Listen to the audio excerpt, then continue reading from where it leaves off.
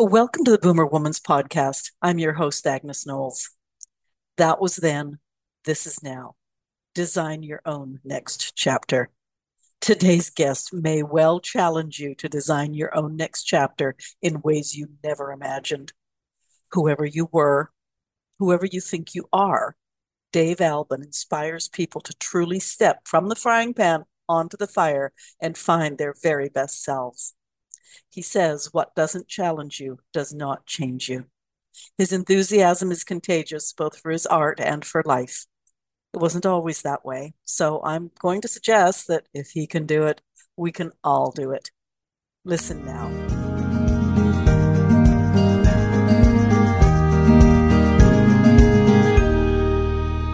I'm not sure how to introduce my guest today. Dave, he's laughing already. Dave was born in 1954. That makes us pretty much twins. Adopted by his aunt and uncle on his mother's side at the age of 5. They told him they weren't his parents at the age of 11. Later that year, both his adoptive parents started drinking, and this is where Dave's life took a hard turn. He tried alcohol at the age of 11. By the time he was 14, he was experimenting with hard drugs. That was then, and this is now. His present is awe-inspiring, so I'm going to put him on the spot to convince me I should participate if our paths meet in real life. His client list is pretty impressive, but unless he can convince me otherwise, I can't imagine being one of them. You've probably seen something similar to Dave's events on TVs. Maybe you've seen Dave's events on TV, in a movie, made public, maybe in public. Perhaps you've even participated. Curious? Dave Albin, welcome to the Boomer Woman's Podcast. Thanks, Angus. That was a mouthful. How'd you get through all of that? Some days are worse than today. Okay. Your company is Firewalk Productions. Firewalking is a 1,000-year-old rite of passage ritual. I heard in one of your videos you actually said 2,000-year-old rite of passage ritual. We need to correct that. It's over 1,000 years old that I know of. Oh, okay. In my research, you've fireworked. Oops. I am having problems today, and I even put the right glasses on. Yes, you've firewalked hundreds of thousands of people. I have. Explain firewalking, please. Well, I mean, the act itself is, you build a big fire and you use hardwood that's seasoned, and you let it burn for hours and hours and hours, and it renders. And depending on the size of the group that I'm walking, right? If I'm doing a backyard firewalk here at my cabin up in the Appalachian Mountains, I've got a pit, and you put some wood out there and you let it burn for a few hours. And then typically, whether it's a small group or a big group, what you do is you take sod, you take grass, right? It's about 3 feet wide, maybe 15, 18 feet long. And then once those coals render after burning for hours, you just take a shovel and you go in there and you sprinkle them on top of that grass, beat them down a little bit, 1, 2, 3, ready, go. So that's the act. Now, there's a lot of different ways that it's been done over that 1,000 years. If you look at the Phoenicians, if you look at the people of India, it's no joke with them. There's no Latin. No, they're real serious. This is a rite of passage. This is graduations. This is the a newborn, a birth. In fact, I got a picture on my website where they actually kind of dug a pit. And so it's probably 15 feet wide, 35 feet long, at least 35 feet long. And standing around the edge are all these people. And they look like family members to me or whoever. And they're dressed in beautiful pastel colors. They're absolutely gorgeous. And then right down in the middle of this pit. Now, I sprinkle coals on grass. That's what you walk on. This is a pit. That means the coals are this thick. And if people that are listening, I'm holding my hands here, it's 4 or 5 inches thick. And there's this young girl, I'm guessing in her teens, and she's got what looks like a flower in her mouth, and she's holding 2 newborns. And she's in the middle of that pit. And she can't get out. There's no way. Once you're in that middle, you've got to walk out. You drop a child in a pit like that, you'll lose the child. It'll be third-degree burns if it sits there for, you know, long period of time. So when you look at firewalking from that perspective, it changes the whole dynamic. And there's other cultures that do it the same way. People in Portugal, the Spaniards, the Polynesians, the Hawaiians, the Indo-Europeans. The Indo-Europeans actually did it before the men would go into battle. Every night before, they would do their firewalk. And that was the cohesiveness of the team to bring everything together. And, you know, so in the West, it's Tony Robbins, obviously, right? Tony brought firewalking to the West many, many years ago by way of another individual that actually trained him. And once Tony got the training, he brought it into his seminar because he looked at it and said, I don't think there's anything else I can do to change someone's life more grand than that. Because to me, it looks like it's, without a shadow of a doubt, the most life-changing experience any human can go through. And I would agree with it because, you know, again, yeah, I've walked to 500,000 people. I know what it looks like to look at somebody's face, scared to death, apprehension, and just focusing. And that lane is bright red. And then all of a sudden, you know, 4 seconds later, they're jumping up and down and they're this, you know, it's extraordinary. They're just screaming and yelling and celebrating unlike anything I've ever seen. So after you see that, you know, tens of thousands of times, you don't have to think about it anymore. It's just a reality. It is what it is. So you said earlier, why would you do that? Yeah, why would you? And I'll tell you why. Because fear is kicking your butt. Because fear determines everything you do. Every decision you make is pretty much influenced by fear, right? So it's either face everything and rise or forget everything and run. I know at least it was for me. Up until my first firewalk, almost everything I did was based on fear. Whether I asked the girl to dance or whether I didn't or whatever, it was all fear, fear, fear, fear, fear. So when I got to my first Tony Robbins seminar back in 1995, it had come via that first drink that I took when I was 11 years old, and which escalated into hard drugs, which escalated into bad peer group and hanging with bad people and waking up one morning grossly addicted to heroin, cocaine, and alcohol. So at that point, you hit thresholds. It's like, okay, what are you going to do today? Because I'm not doing this anymore. I can't. I'm just too much physical pain. It's too much emotional pain. What are you going to do? So I was married to a woman, my third wife, had 3 kids. I loved those kids, though they were my stepkids, but I loved them. And when I woke up that morning, I was like, I'm out. I'm done. I'm going to put a bullet in my head. The pain's going to stop. And it was in a moment of compassion where I went, whoa, whoa, whoa, wait a minute, dude. You can't do that. You put a bullet in your head. Yeah, maybe your troubles are over, but you're going to destroy those 3 kids' lives. I didn't even know what PTSD was. But I do know that the paramedics would be coming in the morgue and the police department and everything else. And those kids would have had to deal with the brunt of that. And so my comment to myself at that moment was, find another way, pal. Okay? You got to do something else. And so the thought I had was, Angus, it was call Alcoholics Anonymous. And you know what's interesting about that moment is I didn't even know who AA was. I had no idea. I'd never been to AA, didn't know anybody in AA. And yet there's the thought, call Alcoholics Anonymous. Where'd that come from? So I did. And I got this beautiful soul on the phone, and I've nicknamed her Madge. And the reason I did is because she talked like this, right? She probably smoked 2 packs of Pall Mall non-filters a day. She had a really crusty voice. And I'll tell you what, she was a badass.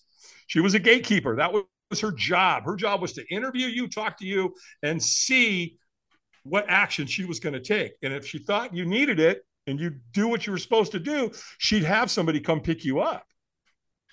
And so she had to do her job. Well, I must have passed the test because she sent a man to come pick me up. And so that was on June 8th, 1988. One day, 4 meetings, right? And after our, you know, during that meeting, they gave me one of these. They gave me a little chip here that said 24 hours. And on the back, it said, to thy own self be true. And that one day turned into 2, turned into a week, turned into a month, got another chip, 2 months, got another one, 3 months, got another chip, 6 months, got another chip, 9 months, got a chip, and then 1 year. And then you get one every year that you stay sober thereafter. So here in 2023, I just picked up one for 35 years. Well, here's what happened. During my recovery, I'm learning about the steps and the traditions and how to get my life back in order and how to make amends with people and really just how to clean things up. Well, I had insomnia because I was up late at night all the time. And so there I was one night early on, 1988. There he is, Mr. Enthusiasm. A young, vibrant Tony Robbins was selling his program, Personal Power. And you know what, Angus? I couldn't stand him. I thought, what an ass. He's all motivated and, he's real encouraging. But I'll tell you what, he said a couple of things that got me. The one thing he said was, we'll do more to avoid pain than we will to gain pleasure. And I went, what? That's why I drank and used drugs. I was either trying to get some pleasure or I was running from pain. So he nailed me.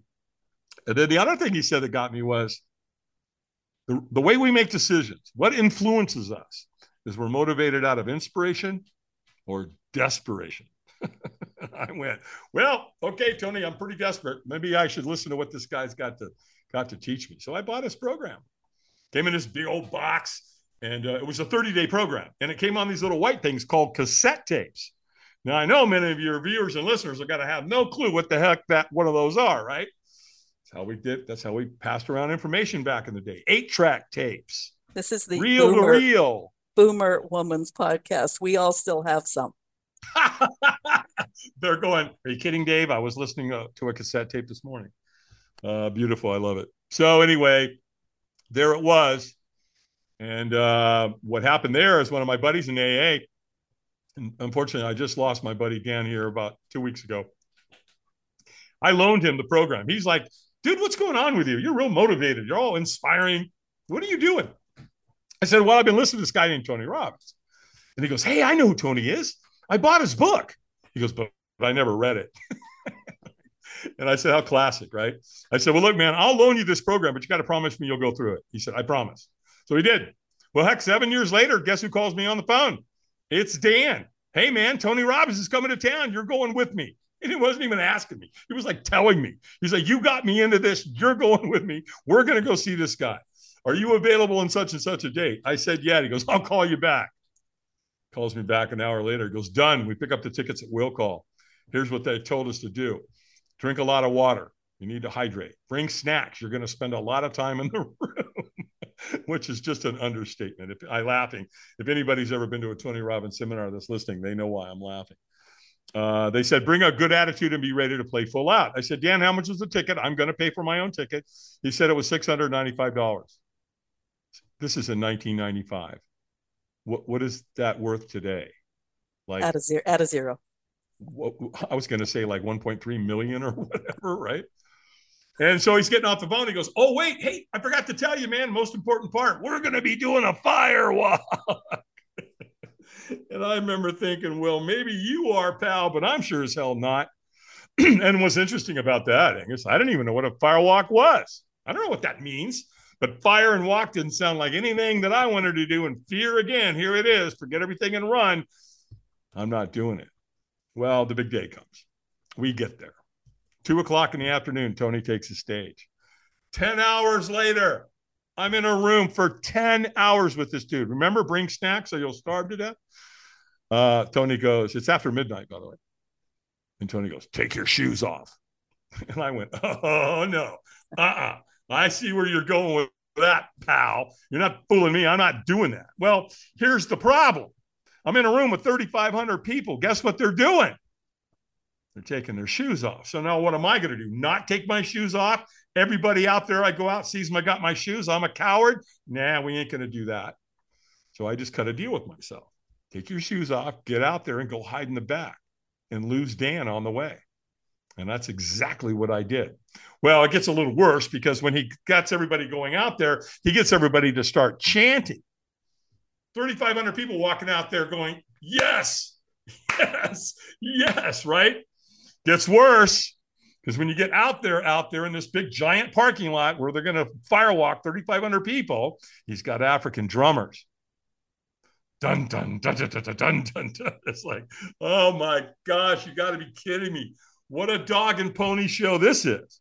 So anyway, I'm holding true to my plan. I'm going to hide in the back. Well, again, Tony knows this is one of the most life-changing experiences any human will go through, and he doesn't want you to not do it. He also knows there's people like me, lots of them. So what's he do? He trains people to come find us. Ah, there I am, minding my own business. I'm out there in the back. Here comes this guy out of nowhere. To this day, I don't know who this guy is. Don't. Here's all I know, though. This guy changed my life. Because as he comes at me, he gets close to me and he looks at me kind of funny, right? Like a dog that hears a funny noise. He goes, "Hey, man, are you okay?" And when we're not okay, what do? We lie. I'm fine. I'm good. All good here, pal. Nothing to see here. Move along, right? Except your voice has gone up. How far? I'm Yeah, fine. right. Yeah. And so I'm telling him, well, then he comes back after that. He goes, "Well, hey, man, you going to walk tonight?" And I said, "Absolutely not. Like, what do you think I'm hiding in the back for?" I didn't say that, but I mean, I'm thinking that. Like, you idiot. What's wrong with you? And he's like, "Hey, man, listen, it's cool. No problem. We don't want you to do anything you don't want to do." And I thought, okay, well, then this guy's going to get me out of here. No, he's not. He set me up. Because the next question he asked me changed my whole life. He said, "Well, wouldn't you at least like to watch?" And I said, "Yeah, sure. I'd love to." Now, right in that moment, I got 3,500 people standing in front of me. I can't see anything. Oh, I can hear it. They got a giant fire over here in the corner. It's huge. That pit's probably 70 feet long. It's probably 30 feet wide. They've been building, they threw cords and cords and cords and cords of wood on it. So it renders. So it's this big giant pile of blue coals. It's gorgeous. Well, how do you walk 3,500 people? You take wheelbarrows over to that big pit. You load those coals in a wheelbarrow. You bring a wheelbarrow in and you run 2 lanes of sod on each side, 3 feet wide, 15, 18 feet long. They call it a fire lane. Then, as I said, you take that shovel, you sprinkle those coals onto that lane. Boom, that's what you walk on. Well, again, I'm in the back. I said, "Wouldn't you like to watch?" And I said, "Sure." He goes, "Well, listen, man, you can't see anything from here." He said, "Just get in line." I took the bait. I'm like, "Okay, I'll do that." So I did. I just got in line and I'm kind of trudging through 3,500 people. And, at this point, people are already firewalking. And when they get to the celebration and they're jumping up and down and they're screaming, it's exhilaration. The drums are going. People are clapping still and chanting. I mean, it's, I don't know. I've never experienced anything like it in my life other than a Robbins event. And so I'm kind of walking along, right? And this guy walks up to me and he kind of quietly whispers in my ear. He goes, "He knows when you're ready. When he says go, you go." And pew, he just disappeared into the night. I'm like, who the hell was that? What was that about? What? So I'm kind of walking along and I finally got to a point where I could see it at an angle. Couldn't see in front of me, but I could see it at an angle and they're doing it. They're walking. Every race, every creed, every color, they're doing it. And I'm like out of my mind. And I'm kind of walking along and boom, guess the next thing I know, guess where I am? I'm at the front of the line. And now I'm staring down at that fire lane, right? Again, 3 feet wide, 18 feet long. The coals, Agnes, are bright red. There's no question if they're hot. The wheelbarrow's right there too. You can feel the heat, right? I mean, big time. My heart is beating so hard, I'm pretty sure it's going to jump out of my chest any moment. Well, there's a trainer standing right there. And he's looking at me, and all of a sudden he goes, "Eyes up." And I pulled my eyes up like, "You idiot. Were you not in a room with 10 hours with Tony Robbins? Did you not listen to anything he taught you? Don't stare at what you fear. Keep your eyes up." So now my eyes are up, and he went, "Squeeze your fist and say yes." And I went, "Yes." And he went, "Stronger." And I went, "Yes." And so he could tell. There was no doubt. I was not in a peak state. I was leaving a lot on the table, and he knew it. So he screams at me, "Stronger." And I threw my hands in the air and I screamed as loud as I could. And he goes, "Go, go, go." I took off. Remember the guy? He knows when you're ready. When he says go, you go. I went. Well, here's the first thing I learned about firewalking. When you take the first step, oh, you'll take the second, third, fourth, and fifth. I promise you, right? Well, Tony positions two guys at the end, and they stop you. They catch you, and they're like, "Stop! Wipe your feet and celebrate." And I'm celebrating, jumping up and down, and I'm wiping my feet. And all of a sudden, it dawns on me: Just I burnt myself really bad. And I look at my foot, and it's dirty, but there's no burns. Oh, it's my other foot. Nope, it's dirty too, but there's no burns. And now I'm looking back at those red coals, and they kind of move you out of the way so somebody can come behind you. And I'm jumping up and down like a little kid. I had never felt so proud of myself, like my self belief, my self confidence, my self worth. It just rised, right? That frequency you just raised with it. And you've done it with 3,500 people. So now it's a collective energy, and it's phenomenal. In fact, I'm like, where's the bus? Come on, guys, let's go. Let's go climb Mount Everest. I mean, here we go. And that's how you feel in that moment. And so, again, there you go. That's why Tony uses it. Well, here's where it got interesting. Here's why I'm on your podcast tonight is the next day. That event of Tony's is a 4-day event. So that was day one, the evening of. Now we're into day two. 3,500 people in the foyer the next morning getting ready to go into the venue. I've never witnessed anything like it in my life. I've never seen people, complete strangers, hanging on each other and loving on each other and connecting with each other and laughing and crying and pouring their emotions, talking about the Firewalk, talking about one of the most life-changing things they've ever done. Boom, boom, boom, boom, boom, boom, boom. And again, that happens at every event. In fact, he was just in Dallas here a couple of weeks ago. I got invited. I went. Same thing. Next morning. That's what happens. Not one bit of it's changed. And so I met one of Tony's trainers. And when I met Ted, I was just talking to him, and I made a comment like, "Hey, man, this must be awesome to be in this positive environment like this." He goes, "Oh, yeah, absolutely." He says, "I'll tell you what. You see those people standing over there with the black shirts and the red writing on the back?" "Yeah." He goes, "Dude, they're volunteers. You want to be part of this? When you go home, call Robbins Research, tell them you want a volunteer crew application. They'll send you one. And who knows? Maybe you'll get selected." Well, I did it.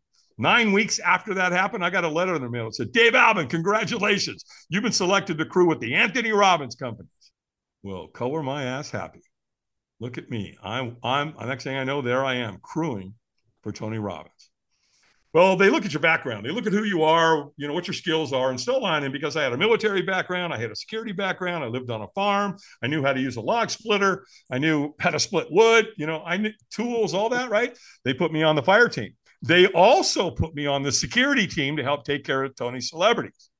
So I crewed like volunteer. Now you pay in your own way, by the way, right? You're spending $1,500 to $2,000 every time you crew, right? Got to pay your airfare, your hotel, your travel, all that, right?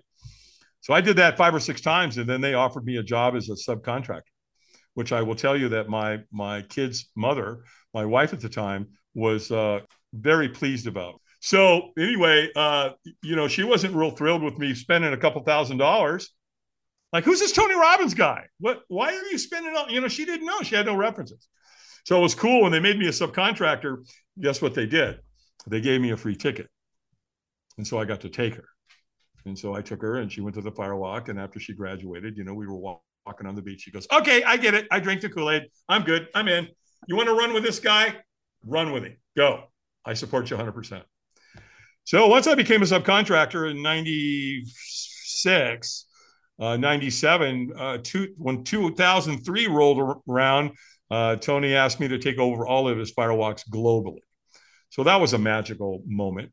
He also paid to have my kids travel with us because I homeschooled. So now here's my family on the road with Tony Robbins, right? Which is some kind of dream. It's almost like a fairy tale. 2005, Tony and I and the rest of the crew went to London. We went to the Docklands at the Excel Center, and we set the world record. We firewalked 12,300 people. And then in 2014, I'll move this forward. I'm driving down the road, my phone rings. Guess who it is? This company called Google. Hi, you Dave Albin? Yeah. You the Dave Albin does the Firewalks for Tony Robbins? Yeah. we'd like to talk to you about hiring you if you're not under any contractual obligation or non-compete. Okay. Well, homeboy's a free agent. What you got? And so the next thing I know, I'm being hired by Google. And that's when the light bulb went off. That's when I realized, not only in talking to Google, they basically told me, they said, you ought to consider starting your own business. There's a huge marketplace in corporate America for you.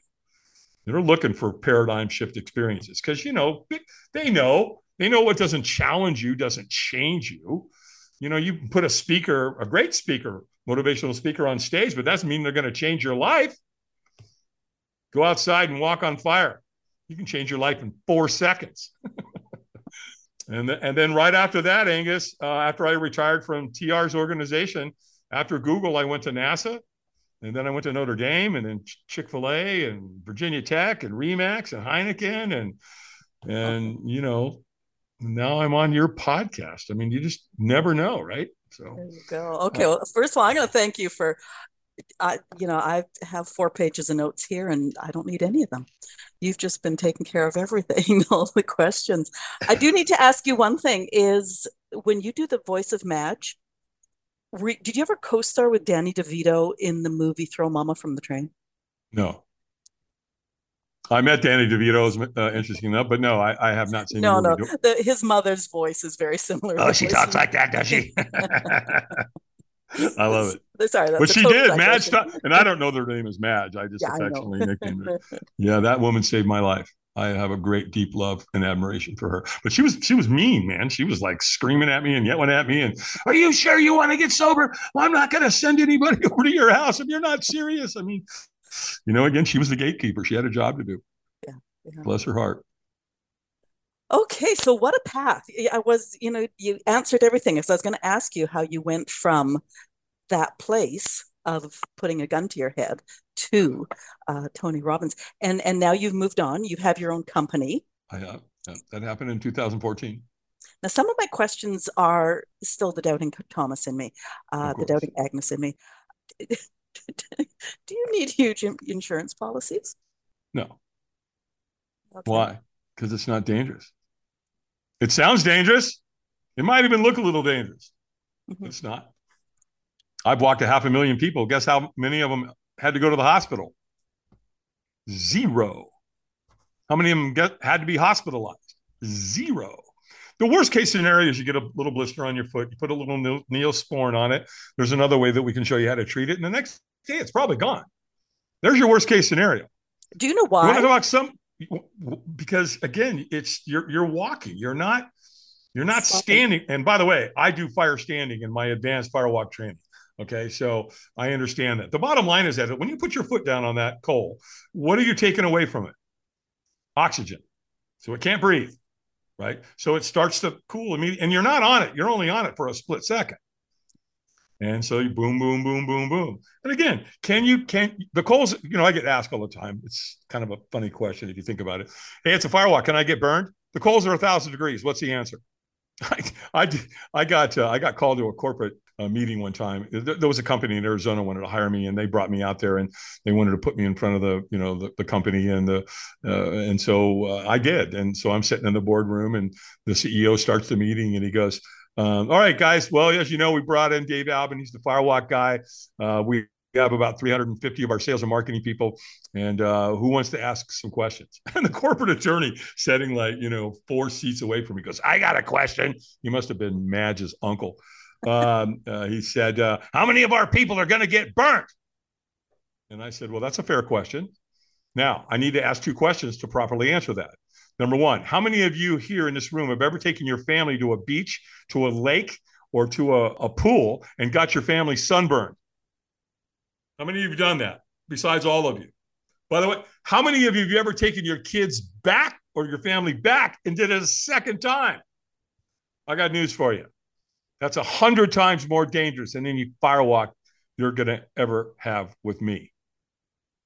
And the CEO, without even breaking rank, man, he just went, he goes, oh, Mr. Albin, he goes, I think we probably made a big mistake in bringing you here. I'm really sorry.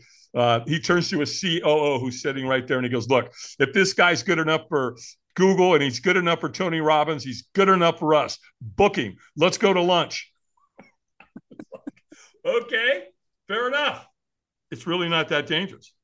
So the reason people are so exhilarated and so high when they finish is because their brain has still acknowledged the fact that 1,000 degrees you're going to torch your feet off, but Right. they get to the end of it unscathed because of pure physics or whatever it's called. Let me Um, let me put a disclaimer in here. Can you get burned? You better believe you can. Could you get hurt really bad? You better believe you can. So you better make yeah, darn sure damn your sure. facilitator knows what they're doing. Because there's a lot of things that I do that make sure that the firewalk is safe. I don't want you to fall. That's a big one. So here's what I want. My job is to create one of the top 10 experiences of your life. Period. And then when it's all done, we're going to give you a little container, and it's going to have the codes from the firewalk. It's going to say I firewalked in 2023. And then, I do a bunch of other stuff too. Part of the firewalk experience, I do the board break experience as well. So it's a martial arts. Most people know how do you break a board. You go into any dojo in America, martial arts studio. They break boards all the time. That's when you graduate, right? You go from one belt to another belt, you do a board break.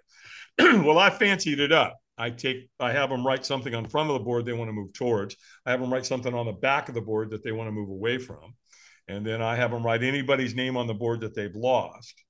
And then I also, to create the rite of passage, I have them write anybody's name on the board they write anybody's name on the board they're in conflict with, right? So a forgiveness or reconciliation is part of that relationship. It ends tonight. Stop carrying around resentment for another human being. That's just stupid.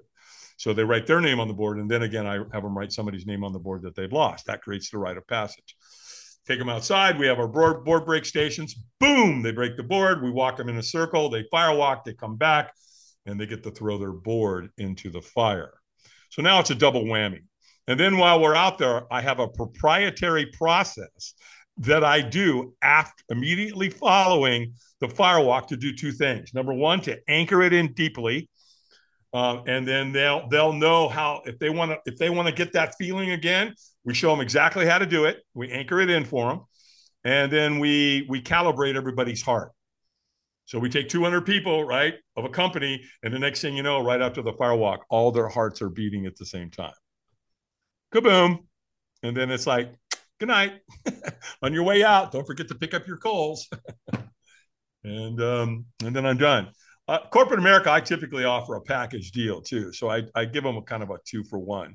I'm like, look, however you want to do this, we can come in, do the board break and the firewalk on your first event, and then I'll come back and work with them again. And we do the glass walk and the arrow break. The arrow break's where you put an arrow here in your neck. You put it up against the wall. 3, 2, 1, you step through it and you break it. That's scary. Right? Because there's an illusion. What happens if that arrow pierces my trachea? Well, you're going to have a bad day. Now, I will tell you that pounds per square inch, it's not going to happen, right? It would take about 125 pounds per square inch to push through this part of your throat. It takes about 24 pounds per square inch to step through and break it. And then they do the glass walk experience, which is pretty powerful as well, because that's pretty scary, because we've all cut ourselves. So we combine those two experiences in two, and then that way I can come in and, facilitate two really powerful back-to-back events. Typically, I like them to book it within a year.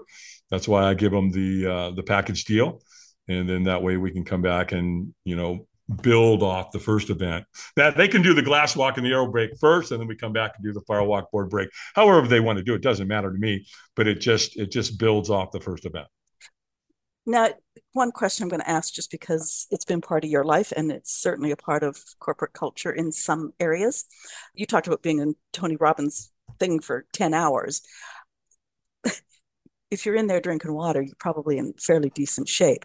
Corporate getaways are often renowned for their drinking, and you do not want people falling down in those coals.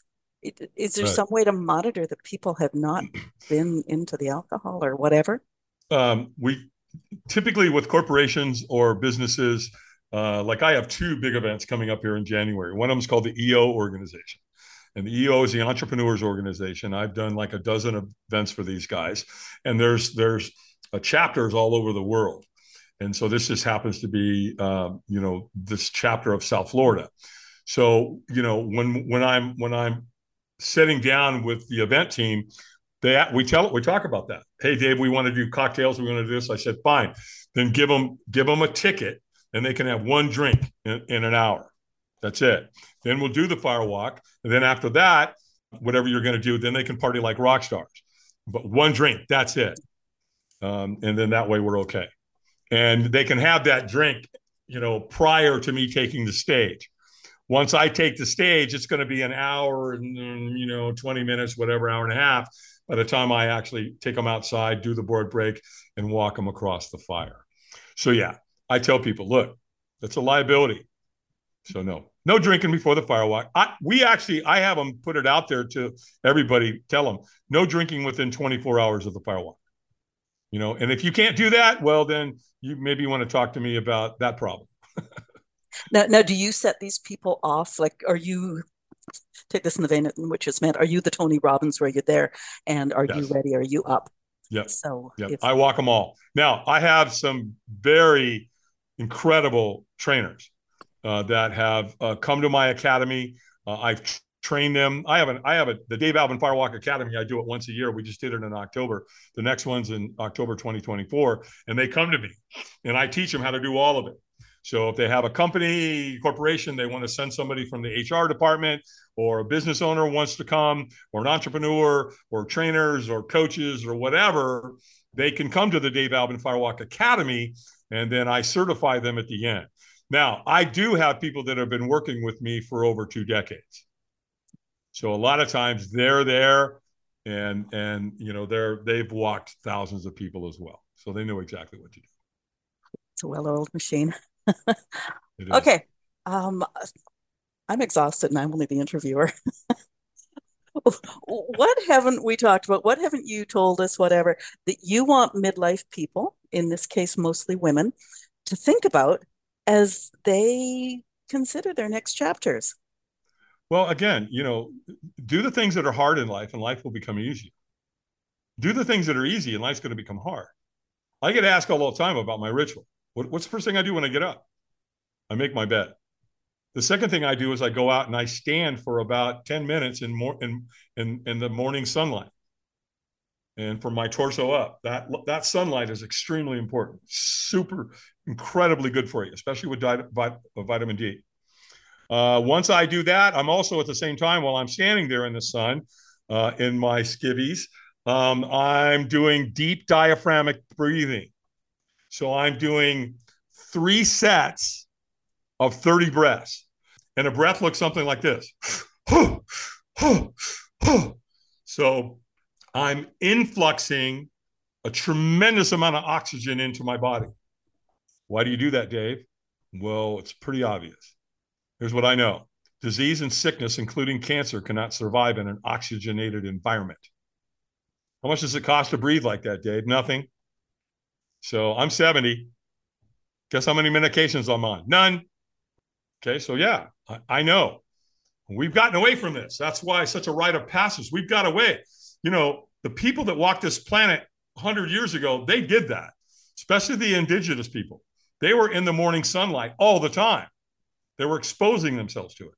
The second thing I do is I go over on the other side of my cabin and I do grounding. I put my feet on Mother Earth.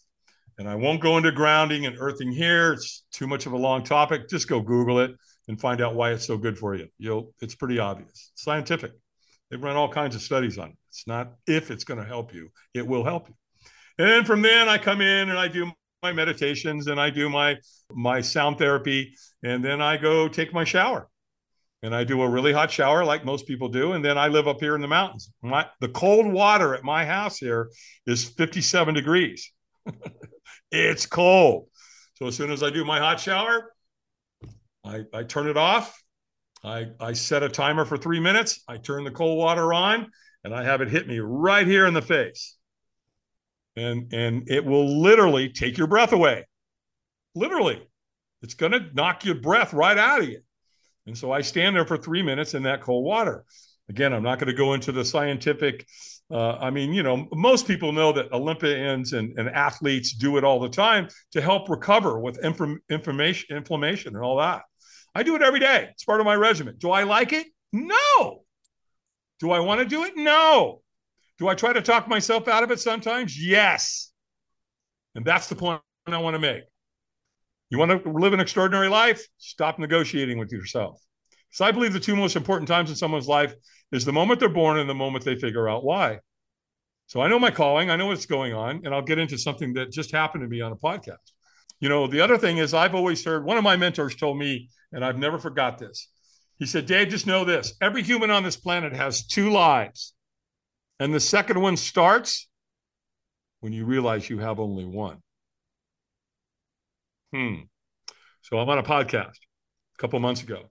And after we finished recording, we were just kind of talking. And Natalia asked me, she said, Dave, have you ever done a firewalk for veterans? And I said, you mean specifically? And she said, yeah. I go, no, I haven't.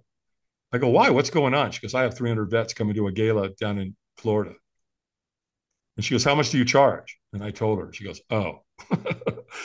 She goes, we can't afford you. And I went, whoa, wait a minute. Hold on a second. What if I did it pro bono? Look, here's what I'm not going to do. I'm not going to ask my team to work for free. You're going to have to pay for the supplies. You have to pay for the permits. You'll have to pay for my team and feed them and put them in an Airbnb and all that. My fee, which is what the most expensive part of the whole process is, I won't charge you. Well, she said she started crying. So that night when I went to bed, I woke up in the middle of the night, and here's the thought that came to me. Operation Do No Harm. When we were talking, she said, you realize that 22 vets a day are taking their own life. She goes, but that number's not correct because that's only if they leave a note. It's closer to 40 a day. I'm a vet. My father that raised me was a vet. I grew up. All my buddies, many of my buddies are vets. Vietnam, all of it.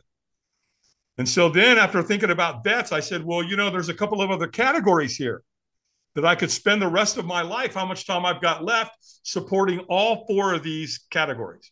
Category 1, veterans. Category 2, first responders. They also have a high rate of taking their own lives. Single moms and kids that have been bullied. Why single moms?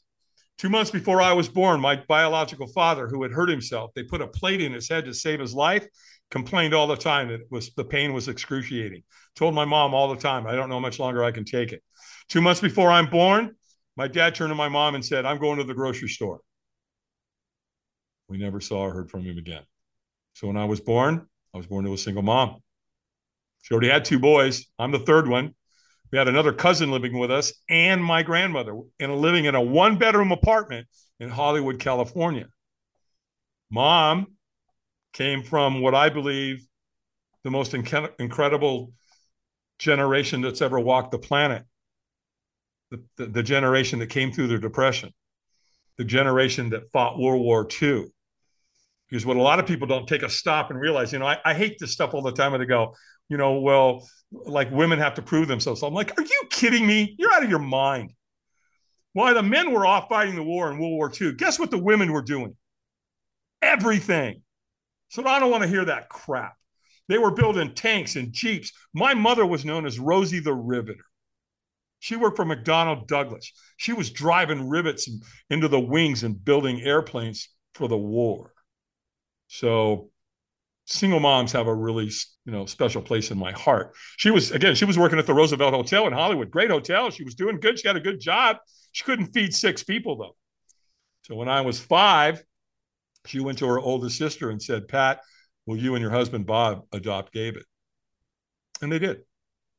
So when I hire people, I try to hire a single mom for a lot of reasons. 1, because I come from that. Number 2, I haven't found anybody that'll work harder than a single mom.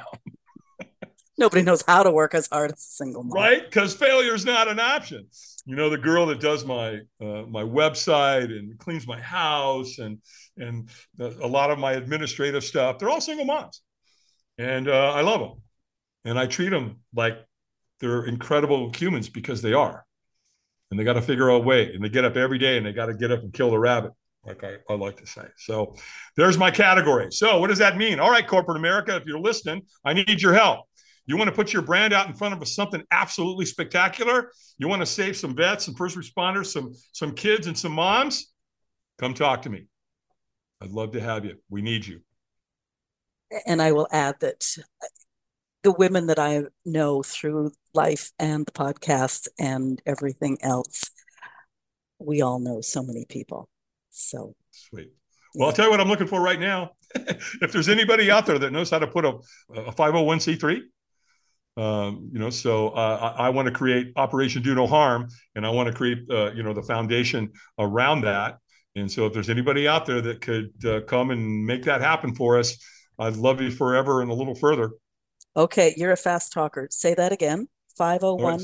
A 501c3. It's a foundation so that when people come and they donate money, the corporation can write it off. So you have to be what's called a 501c3. And for any listeners that didn't catch it at the very beginning, Dave is in the U.S. He is. Yeah. Of course, I've done events all over the world. However, I just mean for that particular form, though, it'll be an American form. Yeah, that would be in America. Yeah, absolutely. Yeah. Good point. I believe I've seen on your website and around different things that I was doing my research on, you have a saying that what doesn't challenge you doesn't change you. That's right. It's true. Well, you think think about it. It's how it works. Yeah. It doesn't challenge you, doesn't change. How do you become a Navy SEAL? Sitting in a classroom? I don't think so. You become a Navy SEAL by they taking you out into the cold waters off the coast of San Onofre, San Diego, and putting you in there at 3:00 in the morning, pitch black. You can't see anything, and the only thing you know is your instructor told you there's 9 different types of killer sharks in that water. That builds character. So the comfort zones suck because everything you've ever wanted is right over there, sitting right over there on the other side of fear in your comfort zone. So you step up. You're here. You're made for greatness. We all are. We're all designed for greatness. And I'll prove it to anybody. I don't, bring your excuses, bring your crap to me. You're not going to get far with me. You're just not, because I'm not going to let you go there. You can tell yourself all that you all want, but I'm not buying into it. When I do my seminars, Angus, there's a picture of a guy on the screen behind me, right? And you can pretty much tell where this guy is standing. So I'll be talking for 20 minutes, and then I'll go to the audience and I'll say, hey, anybody here tell me where my buddy Nick is standing here? And they'll say, yeah, Mount Everest. And I'll say, well, you're correct. And here's what I want you to know. That man right there climbed the 7 highest mountains on 7 continents. You got that? 7 continents, the 7 highest mountains, including Everest. He climbed all 7 of them. But there's something very interesting about Eric that I want to point out. Anybody here know what it is? They don't know. I'll go, here's what it is. He's blind. Okay? So shut up. I don't want to hear it. If a blind man can climb the 7 highest mountains on earth, what can you do? Because he can ride a mountain bike too. He can kayak too. So, I think Viktor Frankl probably left us the greatest bit of evidence about what a human can do if they put their mind to it. Viktor Frankl wrote Man's Search for Meaning. And if you don't know, he was in Auschwitz. And they assassinated his family, and they took everything from you. They take everything. You're standing outside in the cold naked. You haven't eaten in 4 days. And every single day, you don't know whether you're going to go to the chamber that day. You're living with that 24/7, every single day. But Viktor figured something out. And what he figured out was there's one thing. You can take my clothes. You can't feed me. You can beat me. You can do all this. But there's one thing you cannot take from me. I have to give it to you. And what is it? My attitude. I've got to give that up. And so he developed that. He said, that's my ticket. So he developed purpose. because he said, someone has to tell this story. It's so atrocious. It's beyond anything you could ever imagine. Somebody has to get out of here and tell this story. And that's what got him out. Now, if you're going to read his book, I'm going to warn you, it's not a fun read at all, but man, is it enlightening. So, ladies, step into your greatness. Because, a lot of women don't want to be vulnerable. They don't want to get up and tell their story because they did this or they did that or whatever. And I find there's great strength in that. I've got a dear friend of mine, Angela Stilwell. She's made a whole, she's out on tour talking and teaching women how to do all that. It's incredible. And she was just brutally, her mother was killed in front of her. Her dad was a con artist. They went from hotel to hotel to hotel. Her life was just a train wreck. And she took all that stuff and she turned it into a story. She created a story, an empowering story. Because here's the bottom line. Every single thing that happens to us, I don't care what it is, we create a story. All of it. Now, we get to choose what kind of a story do you want to create? You want to create one that's powerful, that empowers you, and that can help others? Or do you want to create a story that you embellish and it disempowers you? So, again, it doesn't matter what happens to you. Yes, what does matter is how you react to it. What does matter is the story you create around it. And I see that with a lot of women and men too. Don't get me wrong. I see it a little bit more in women though. And I love, I'll tell you the one experience that I facilitate that gets women a lot is that arrow break. They don't like it. They put that thing in their neck, and as they start to push through it, it pushes back and it hurts. And if they've ever been attacked or if they've had any bad things happen in that regard, I don't want to get deep there. But if their neck has had anything to do with it, like they've been grabbed or whatever, oh, that's a scary experience. But let me tell you something. You step through that arrow and you break through that, it is liberating. It is phenomenal. So, in fact, a couple of years ago, I did a big event here right in my own little town. It was called the Women's Empowerment Group. And there were 40 of them. And man, we had a freaking blast. And they did it all, man. They did the fire walk, the board break, the arrow break, and the glass walk. And then we did a lot of other things as well. It was like a 3.5-day event. Yeah. So I had a career in elder care, and especially that older generation, your mother, my mother, right. They mostly felt that the man was the head of the family, so their story didn't matter. But when you managed to find that story, when you managed to have them tell some of that story, it was amazing. It was absolutely amazing. Well, because I'll be the first to jump to every woman's aid and say that's absolute total freaking bullshit. I look at the mother that raised me and the one that gave birth to me. The mother that raised me, holy crap. Pat Albin she was a badass, man. She taught me how to do everything. She taught me how to cook, how to sew, how to clean properly, how to do the laundry. Just everything. It's funny because when I was a kid, I was an entrepreneur. I had a paper route, so I used to deliver papers, and that you run your own business when you're a paper route, a paper boy. And then I worked across the street from I lived across the street from a golf course. And the thing I learned about golfers is they suck. So I would go over there, I'd ride my bike, right? And I'd find golf balls on the outside of the fence around the golf course. They were everywhere. I'd take them back home. I'd clean them up. I'd go back to the golf course, and the boxes, the balls would come in that they'd sell them. They'd throw them away. Well, I'd take them and take all the balls that I found, and I'd clean them and line them up. Titleist, Maxfly, Royal, Dunlop, right? And then I went back into the parking lot and sold them back to the golfers. Golfers loved it. Some of them loved me. Some of them hated me. The entrepreneurs loved me, right? But here's where mom came in. Mom grew beautiful flowers. She'd grow anything. She was a product of their depression. She knew how to grow food, right? So flowers were really important for the pollination around their garden. And so she had nice big backyard where she grew all these flowers. And so she would cut them and arrange them. And she had an eye for color. They were gorgeous. And then she would cut the flower, Angus, at an angle, right? Not at the bottom, but at an angle. And I said, Mom, why do you do that?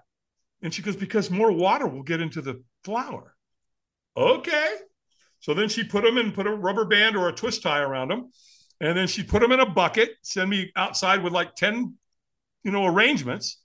And she would put a little bit of 7-Up into the water. Why did she do that? Because that 7-Up, that sugar would get into that flower and it would outlast the florist 2-1. You literally buy your flowers from a kid on the street whose flowers would outlast any florist 2-1. There you go. So, right. So there I was. But that's mom. My mom taught me how to date. Oh, yeah. She told me what to do, what not to do. She told me the setup. She said, do you realize that girl has spent all day thinking about you and that date? She's got her special dress. She's been with her mom probably and getting their hair done and doing their makeup and working for hours just so that first glimpse of her when I showed up. She goes, look, let me tell you how to handle that. And so she said, number one, you need to be 5 minutes early. Minimum. I prefer 10, but don't go to the door until, it's almost time. But be 5 minutes early. Why? Because that girl you're dating is looking out that window watching for you. I'm like, okay. Right. All right, mom. If you say so. She said, by the way, when you go up to that door, you knock on the door. You don't ever ring the doorbell. And you knock like this. Okay. She goes, there's a reason. Just trust me. And whoever answers the door, mom or dad, you put your hand out, you introduce who you are, and that you're there to pick up their daughter. And when you shake their hand, grip their hand. I don't mean try to hurt it, but grip it. If they grip yours hard, you grip it hard. And then you thank them for allowing them to go out with their daughter. And then you turn to which one's there and you say, what time would you like me to have your daughter home? We'd like her at home at 10:30. I'll have her here and bring her back early. Don't bring her back at 10:35 because the parents are watching. They're watching everything you do, pal. Young man, as my mom would say, right? And when you get in the car, you tell her she smells good, she looks great. And somewhere in the night, tell her compliment her shoes. What? Trust me. Tell her you like her shoes. And when you're all done with the date, you walk her back to the door that night, don't you even think about kissing her. Don't do it. If you want to go out with her again, you tell her that you had an incredible time. You shake her hand and that you would love the opportunity to take her out on another date. If you don't want to take her out on a date, don't say that to her. Just tell her that you had a really wonderful time and thank you. That's it. And then when you go on the second date, watch what happens. The parents are going to love you. Hey, Dave, come on in. You know what I mean? They loved it. How many times do we get to make a first impression? One, right? And she said, and by the way, on the second date, don't kiss her then either. And she said, and by the time you get to the third date, you're not going to have a choice in the matter. Dear. Right? Come on. I'm going to have my grandson listen to the last 10 minutes of this. This is great. I mean, you can listen to the whole thing, but this is really important. Okay, I don't want to be a clock watcher, but I'm going to be a clock watcher. However, that said, before I close, we just got light with the date stuff, but we have had some serious discussion here. Can I ask you a personal question on a slightly lighter note? Yeah, absolutely. What's with Elf on the Shelf? What's with Elf on the Shelf?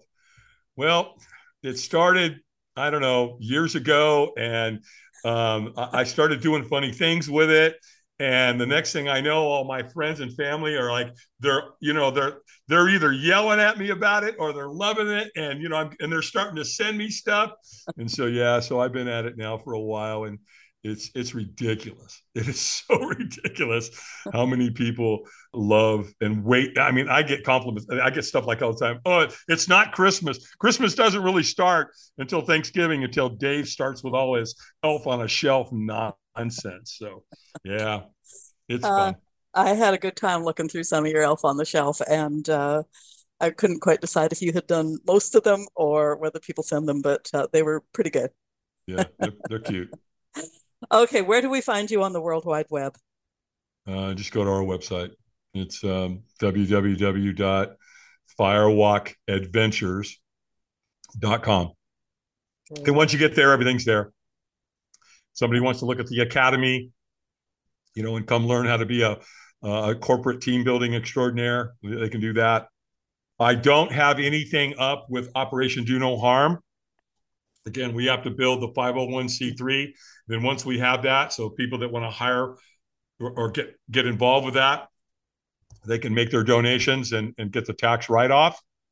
So once we have that in place, my girl will build out the website part of that so people can come and take a peek at that as well. By the way, I will, if I can plug this, we did schedule our first Firewalk specifically for veterans. It's going to be April 13th. It's going to be in Modesto, California. So we're really excited about the Rotary Club there in Modesto, and my buddy Ed, who's the president, and he's sponsoring it. He's bringing us out, and so we're really excited. And we've been inviting some corporate people to that as well. And you do keynotes as well too, don't you? I do, but I typically don't do a keynote unless, at least I can take you through some experience. I'm going to challenge you. Okay. It's what I'm going to do. I know how it works. Excellent. Yeah. Okay, website link is in the show notes. You've got some social links, and I'll put all the links on your page at our website. Yeah. Yeah, my social media links are on my website as well, so you can find everything there: LinkedIn, Facebook, Instagram, and that's where I cut it off. I don't do TikTok. I don't do what's the other one? Whatever it is, I don't do that one either. I do LinkedIn, Facebook, and Instagram, and that's more than I can handle at this point. Yeah, no, I'm with you there. So, yeah. Listeners, if you have thoughts on today's show, you must have thoughts on today's show. Please talk to us. This guest has to inspire thoughts, emotions, even doubt in everyone. Leave comments where you're listening, or if you're listening at the Boomer Woman's podcast at boomwithabang.com, scroll to the bottom of the page and talk to us there. Or what question did I not ask Dave? Ask it in the comments and I'll get you an answer. Yes, she will. As usual, leave stars and reviews where you can. They help us grow. Share this episode. I was pretty incredulous when Dave contacted me.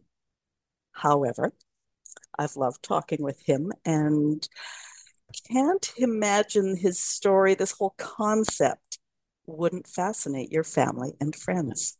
So share away. Dave Albin, thank you so much for being my guest today and being so open about your experiences and fascinating us with what you do. My pleasure. Have a great rest of the week.